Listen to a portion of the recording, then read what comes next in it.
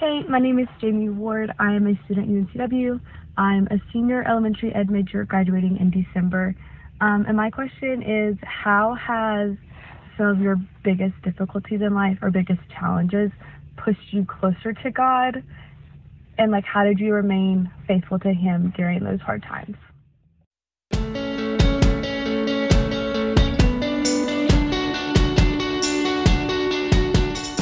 Welcome to Meet the Prof. Hi, I'm Shane Hartley, and my friend Spence Hackney and we take questions from college students, and then we interview Christian professors. And our mission is really simple.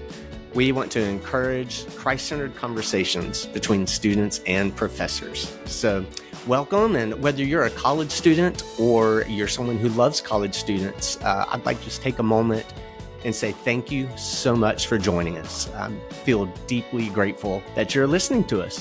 And in this episode, you're in for a treat. So we get to talk to Dr. Anka Roberto. And Anka is an associate professor of nursing at the University of North Carolina, Wilmington. Her research actually focuses on resilience after trauma, and she is a psychiatric mental health nurse practitioner. And today, I think you'll enjoy hearing Anka's journey to come into faith in Christ. She shares very vulnerably about her daughter being born with congenital heart defects, about their involvement in a school shooting, and Anka's battle with cancer. So I think that you'll be encouraged also to hear just how naturally Anka talks with her students about Jesus. So, hey, before we get started, did you know that by clicking subscribe or follow, you can actually increase the amount of college students who can hear the podcast? And that's because podcasts, they recommend our podcast based on our followers and subscriptions. So if you like what you hear, would you please click on subscribe or follow to help get the word out? And that's just a simple way to help encourage these Christ-centered conversations on the college campus. So without further ado, here's our interview with Anka Roberto. Anka, thank you so much for this time. Spence and I are so excited to get to meet you and get to interview you. So how you doing today? I'm doing great. How are you? I'm good. How you doing? Great. Awesome. Happy to be here. Happy Monday. Happy Monday. Well, so we've got to jump right in and ask you, Anka, when you were a college student, what's something that happened that you were embarrassed about? I knew you were going to ask me that. Jumping into the deep end. Oh my gosh, this is funny. Well, I have a funny story. I wasn't embarrassed about it until later in life. And right now. I remember I had this health promotion project I had to do as a nursing student, and I had to go around campus and interviewing college students about sexual transmitted diseases. Wow. And I thought it was, so serious, and I was so serious about it. And yeah. I asked this one line, this one sentence to every student. I had one of my friends that I interviewed, and behind my back, it became the thing. The question that I was asking, everyone kind of made a little song and dance about it. So even later on in life, they'd be like, oh, here comes Anka, and she's going to ask you that question, that very awkward question. I had to raise awareness. So that's what I had to do. Right. It was my job. It was the assignments I was given. She's a rule follower. So now you have to tell us the question. I'm in my mind trying to figure out what this question is that's so embarrassing. And maybe sing the song that came with it. Yeah, definitely. Well, I don't remember this song, but I had to go around asking people if they knew about certain sexually transmitted diseases, and one of them was chlamydia. And I just asked the question, "What do you know about chlamydia?" That kind of became the beginning question, and then the second question. Anyways, here she comes. She's going to ask that question. It's kind of funny that I'm talking about this with you guys right now, but I remember it being a funny moment later on in my older adult life when I actually Yeah. went to a reunion and someone mentioned it. I'm like, oh my gosh, still? I don't want to hear about it. I keep having that conjunction junction thing run through my head. What's your function? What's your function? Do you remember those? Like, you could do one of those for this. Do you know what chlamydia is? No, I Oh, don't. wow. I see like an online YouTube teaching opportunity here. You got to Oh, yeah. Well, one of our favorite things with the podcast is where we get to dive into the lives of the professors and hear sort of what makes you tick. And as Christians and us interviewing Christian professors, we love to hear some of your story of how God's been working in your life. So tell us how did you come to faith in Christ, and what was your faith like in college? Like, did it get stronger or weaker or what? So I was raised Roman Catholic up in the Northeast. Yeah. However, in Roman Catholicism, I just never developed a relationship with the Lord. To me, he was like this king on a throne, and he was not accessible. Yeah. I ended up going to a Jesuit university, and I love the campus. So went to the Jesuit university and found myself leaning into just wanting to hear more about the Bible. And instead of having mass in the chapel on campus, we had a Jesuit priest who would have a Sunday evening service, a Thursday evening service right in his apartment with the door open. And there were like kids on the floor with their Bible open, and they're all just sitting around like in the living room. And I was like, what are they doing? It just, to me, was so mind blowing. You can't do church in a room. What is going on? On the floor, especially. Yeah, like people had their pajamas on. I'm like, what is going on?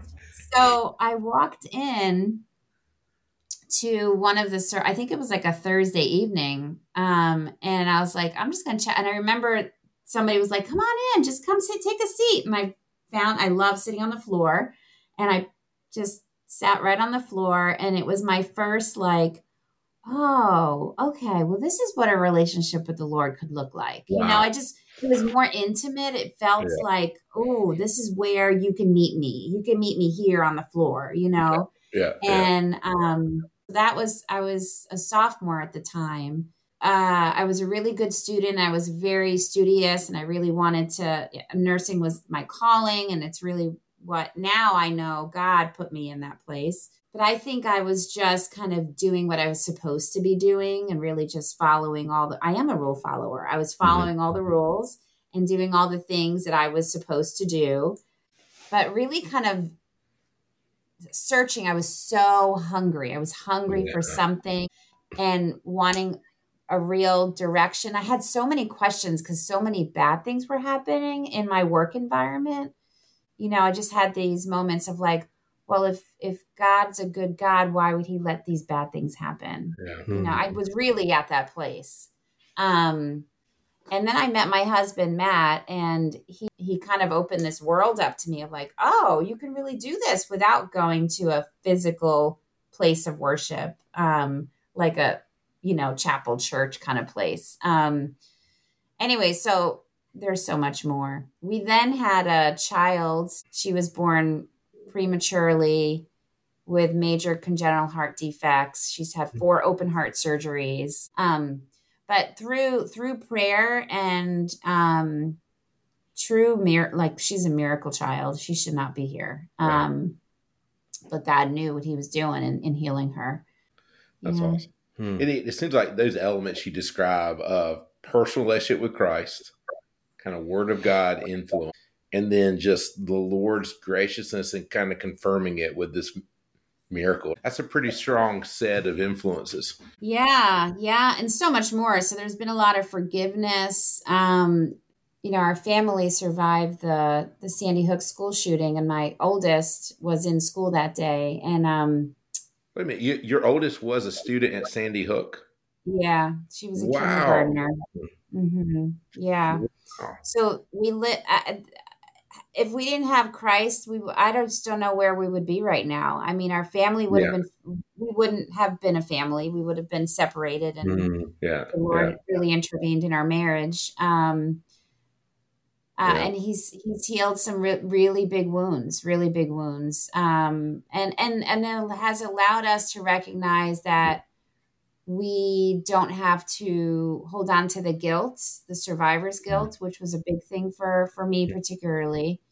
And really recognizing that it's okay to still live. Yeah. He wants us to live this beautiful life he's given us. So it feels freeing for me to be able to talk about my faith and to be able to have some really good dialogue with students. Sounds like it's natural. You're sharing your own life with your students. Yeah. I know people who like to throw verses at people. I don't it doesn't feel good. Like, tell me a life story. Tell me how what you just read this morning in your devotional, or in, the chapter in the Bible that you're reading, or the book of the Bible that you're reading, that actually applied. That to me is meaning. Yeah. I don't know. I get all weird when people kind of throw me a chapter and a verse. Yeah, Spence, he doesn't do that in friendships. He just throws books at me. Big ones. I'd rather have him throw Bible verses at me. Yeah. Anka, we've been talking to some students, and we told the students that we're interviewing professors like this, and said, what do you want us to ask these Christian professors? And so listen to this one question that was asked. Hey, my name is Jamie Ward. I am a student at UNCW. I'm a senior elementary ed major graduating in December. And my question is, how has some of your biggest difficulties in life or biggest challenges pushed you closer to God? And how did you remain faithful to Him during those hard times? My gosh. So I was diagnosed with breast cancer 3 years ago. Cool. And this was one of those things, when you get something happens in life, you're like, really? Does it need to be another thing? And I was like, really, God, why are you doing this to me? And I had a moment of He's not doing this to me, Anka. I just talked myself out of it. This is not of the Lord. Disease is not of the Lord. And I just kept praying into it of God, please build my faith, build my strength, just stay, or just take this from me. I remember that. He's done that a lot. He's taken a lot from me, away that I didn't want to hold myself. So the act of letting go has been huge for me, because I'm somewhat of a control freak, right? Well, yeah, so I hear you. Releasing it to the Lord was probably one of the hardest things I had to do. And I'll never forget. And it's interesting because my surgeon here in town was a believer. And when I met with him for my pre-op consult, he prayed with my husband and I in the room. And he didn't just pray for me, but he prayed for my husband to have the faith when my faith was lacking. So that connection and that ability to know that I'm not alone in it, because Jesus is there, but also my husband will pray for me and with me when I'm weak. Right. And the cancer's gone. They were able to remove all of it, and it's not coming back. I'm healed. Right. That is so great. And claiming that was really, really important for me. I remember the surgeon saying, wow, I mean, it was pretty extensive, and he was shocked that it didn't move outside of the ducts. He's like, the amount of cancer that was there, it had to have been the Lord that was just protecting, your body. So I have seen him work miracles in more than one occasion from a medical standpoint. And I know, because I have that science in my head. So I know what can happen, but I also know that God is the best, most amazing doctor ever. What a great story. I'm glad that you have overcome cancer. Yeah. Well, so as we get close to a closing, so we like to go through rapid fire questions, and then we'll end with one final one. So are you ready for some rapid fire? Sure. All right. So first one is, what advice would you give your 18-year-old self? Get out of his way. Get out of his way. Get out of God's way. Let him take the reins. Your 18-year-old self would probably have more questions there, but you don't have to answer that now. Okay. So the next one is, so some Christian students think that the only way to glorify God really is to have a job like a pastor or to be a missionary. So how would you disagree with that? How would you say anyone can bring glory to God through other jobs or careers? Oh, I think it's better when you when you do it through other careers. Oh my gosh. Like, you get to do it. You don't have to do it. You know what I mean? Yeah. Like, you could be in a boardroom. You can be in a boardroom making a decision based on your prayer life because you've prayed your way into the boardroom and out. You can be somebody who's making a financial plan for somebody and choosing wisely because God's guiding you. Mm-hmm. You can change people's lives because you had the conversation no one was willing to have because you know that God put that on your heart. Yeah. Oh, yeah. There's such vulnerability in being in the world, to place a believer in the world and then have those conversations. That's why I never sent my kids to private school. I'm like, I'm going to let them bring the light to the school. Why pull them out and put them in clusters together when the world needs believers? So that's why I work at a public university, That makes sense. Yeah. Okay. What advice would you give Christian professors about making a difference in their students' lives? Pay attention to the little things. Get to know your students, and you never know what kind of an impact you leave on your student. And be savvy with your signature line. What do you do? On your email, I end with choose joy. So anytime somebody sees email from me, they see choose joy. It strikes me that every professor we talk to has said, I want my students to come and talk to me.